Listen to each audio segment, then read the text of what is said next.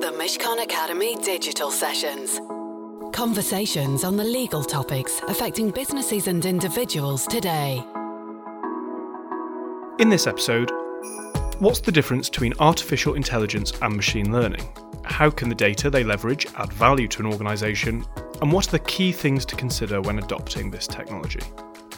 Hello and welcome to the Mishcon Academy Digital Sessions podcast. I'm Tom Grogan, head of MDRX Tech, Mishcon de Reya's digital transformation business, and I'm joined today by my colleague Dr. Alistair Moore, our head of analytics and machine learning.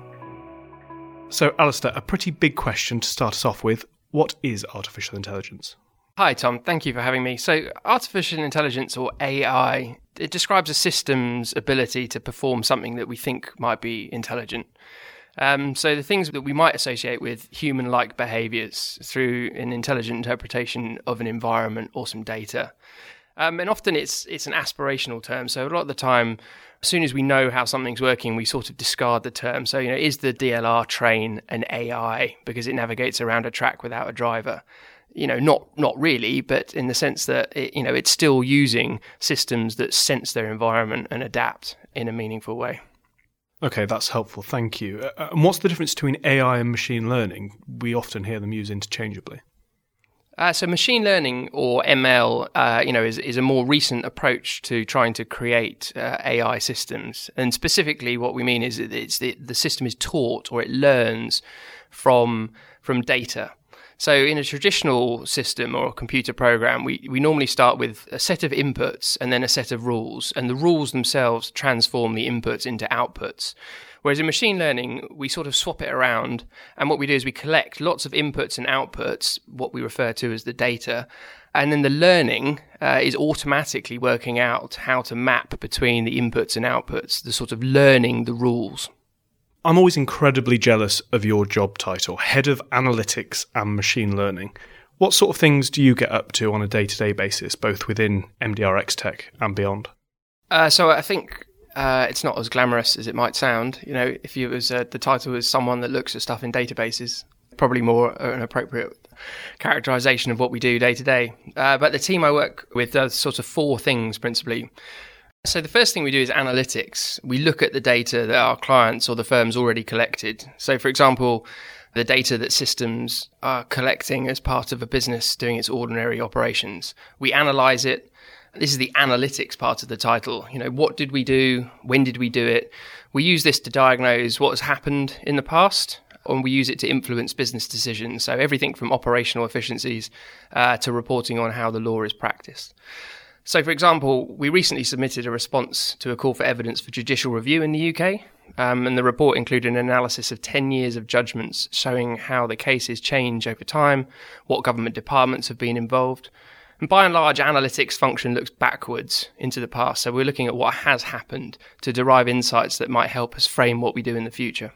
And how about forward-looking? How do we use data to map our path moving forwards? So the second thing we do really is this kind of idea of business process improvement. That me and the team I work with, we review and advise on how business processes and the systems collect data. How should we use it?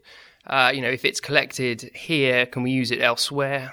And mostly this is, like you said, forward-looking. What's the best way to do this? How can we make it better? We look at products, we evaluate different features, we decide how best to support the various business functions. So, for example, recently we've been working with one of our MDR lab companies, Ping, to automate time recording and allow our lawyers to focus on the client's problems rather than administration.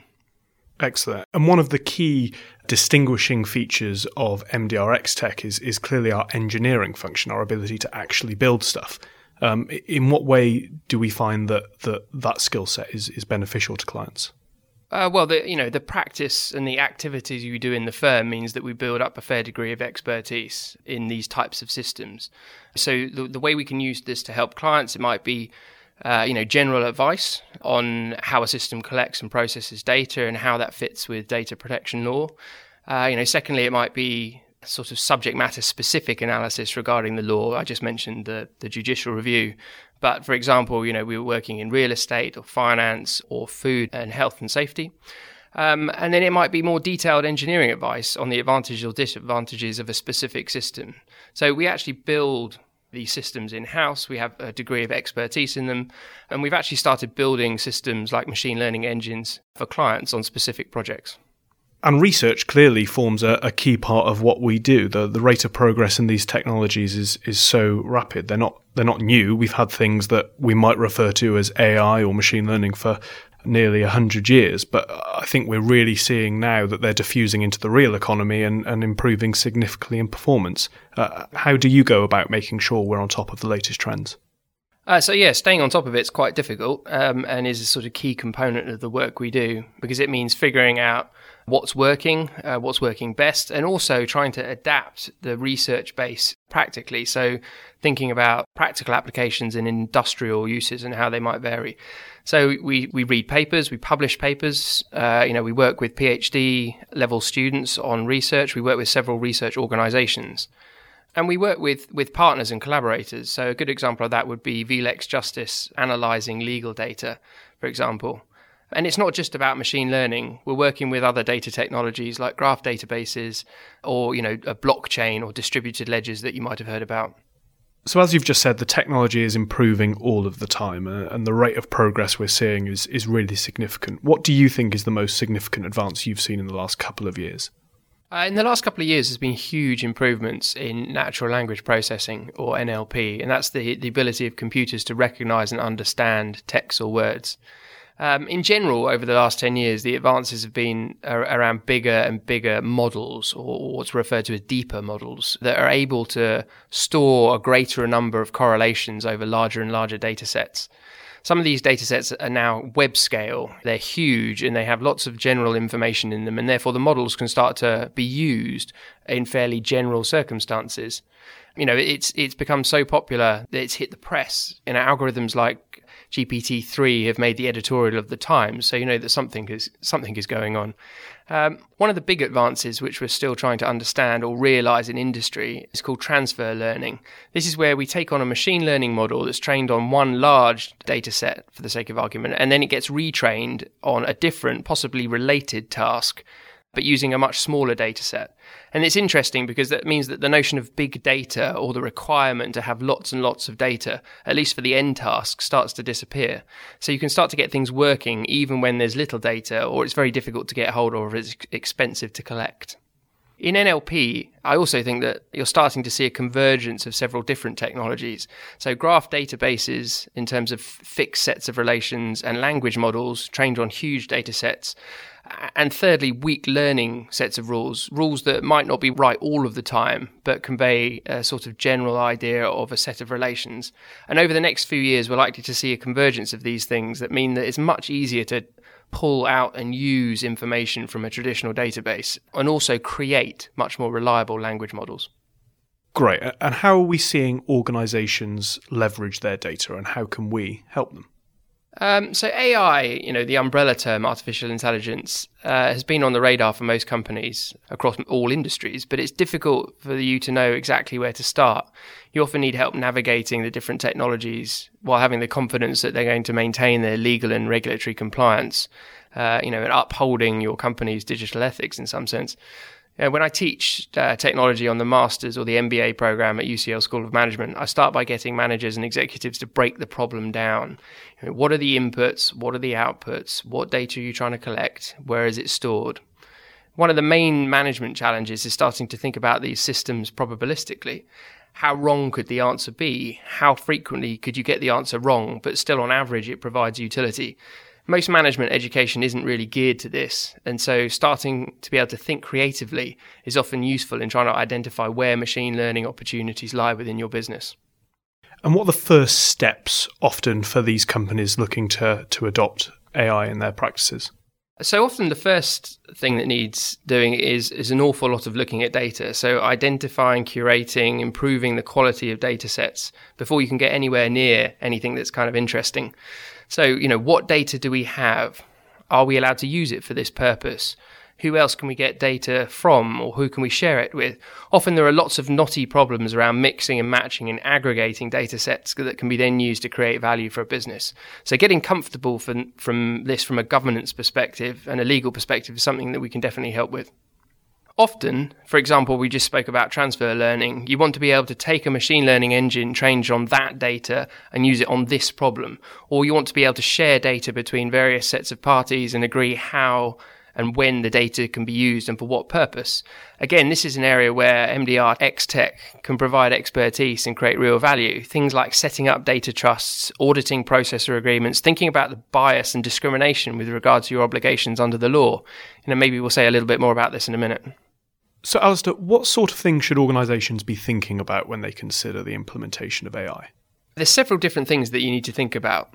Commercially, you need to start by identifying where it's going to create value. Technically, you need to think about what appropriate systems to use. How do they work? How can you explain how they work within your organisation? Legally, compliant by design, how do the prevailing legal and regulatory frameworks apply to the system you're creating?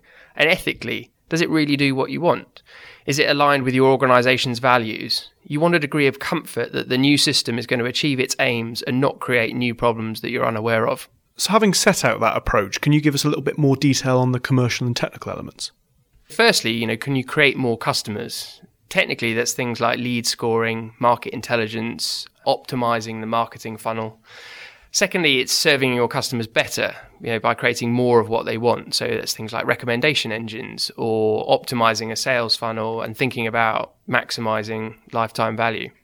And thirdly, you can think about how to serve those customers more efficiently. So you can improve your processes through automation. Or probably on the more experimental end of the spectrum, you can think about things like workforce optimization or process prioritization.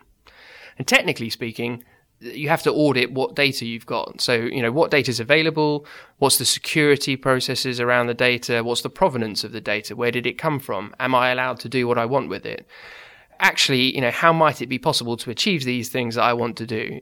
And the MDR X-Tech team can start by helping you frame those problems, but we can also go through all the way to the details of the engineering based on the experience we have. Maybe I'll flip this round. Maybe I'll ask you a question. What do you think are the most important things to consider when you're thinking about implementing AI from a legal perspective? I mean, legally, data protection compliance is absolutely key. Fairness, transparency, accuracy, data minimization, the exercise of data subject rights. But you've got to consider a number of things. For example, discrimination under the Equality Act. You've only got to look at the recent successful judicial review of the Home Office's immigration algorithm that was challenged on the grounds that it created a digital hostile environment. Navigating this environment can be hard, and the MDR X-Tech team work with clients all the time to help ensure their implementations are compliant by design in that respect. Ethically, it's really interesting as well. It's so important for all organisations, public or private sector, that they uphold good data ethics in all of their implementations and practices. There are a number of useful resources that they can use to help with this. The European Commission, their high-level expert group on artificial intelligence, has produced an AI ethics guideline document. The ICO in the UK has published an AI auditing framework, and the UK Centre for Data Ethics and Innovation published a data ethics framework back in 2018. All of these things are great, but in reality, organisations wishing to actually ensure they uphold good data ethics need to look in quite granular detail at their own processes and see whether their proposed implementations are actually appropriate in this respect. MDR X-Tech, of course, are on hand to help them conduct this analysis. Well, for now, let's wrap up here. Thanks so much to Dr. Alistair Moore for joining me in this Mishcon Academy Digital Sessions podcast. I'm Tom Grogan, and in the next episode, my colleagues Joe Rickards, Paul Noble, and Matthew Ewens will give us an insight into HMRC's approach to tax investigations and the powers they have to conduct them. We expect to see far more tax investigations in the near future, given that the government will be under pressure to maximise tax receipts in the next few years, having supported the economy through the COVID pandemic. The digital sessions are a series of online events, videos and podcasts, all available on mishcon.com. And if you have any questions you'd like answered or suggestions for what you'd like to have us cover, please do let us know at digitalsessions@mishcon.com. Until next time, take care. The Mishcon Academy Digital Sessions. To access advice for businesses that is regularly updated, please visit mishcon.com.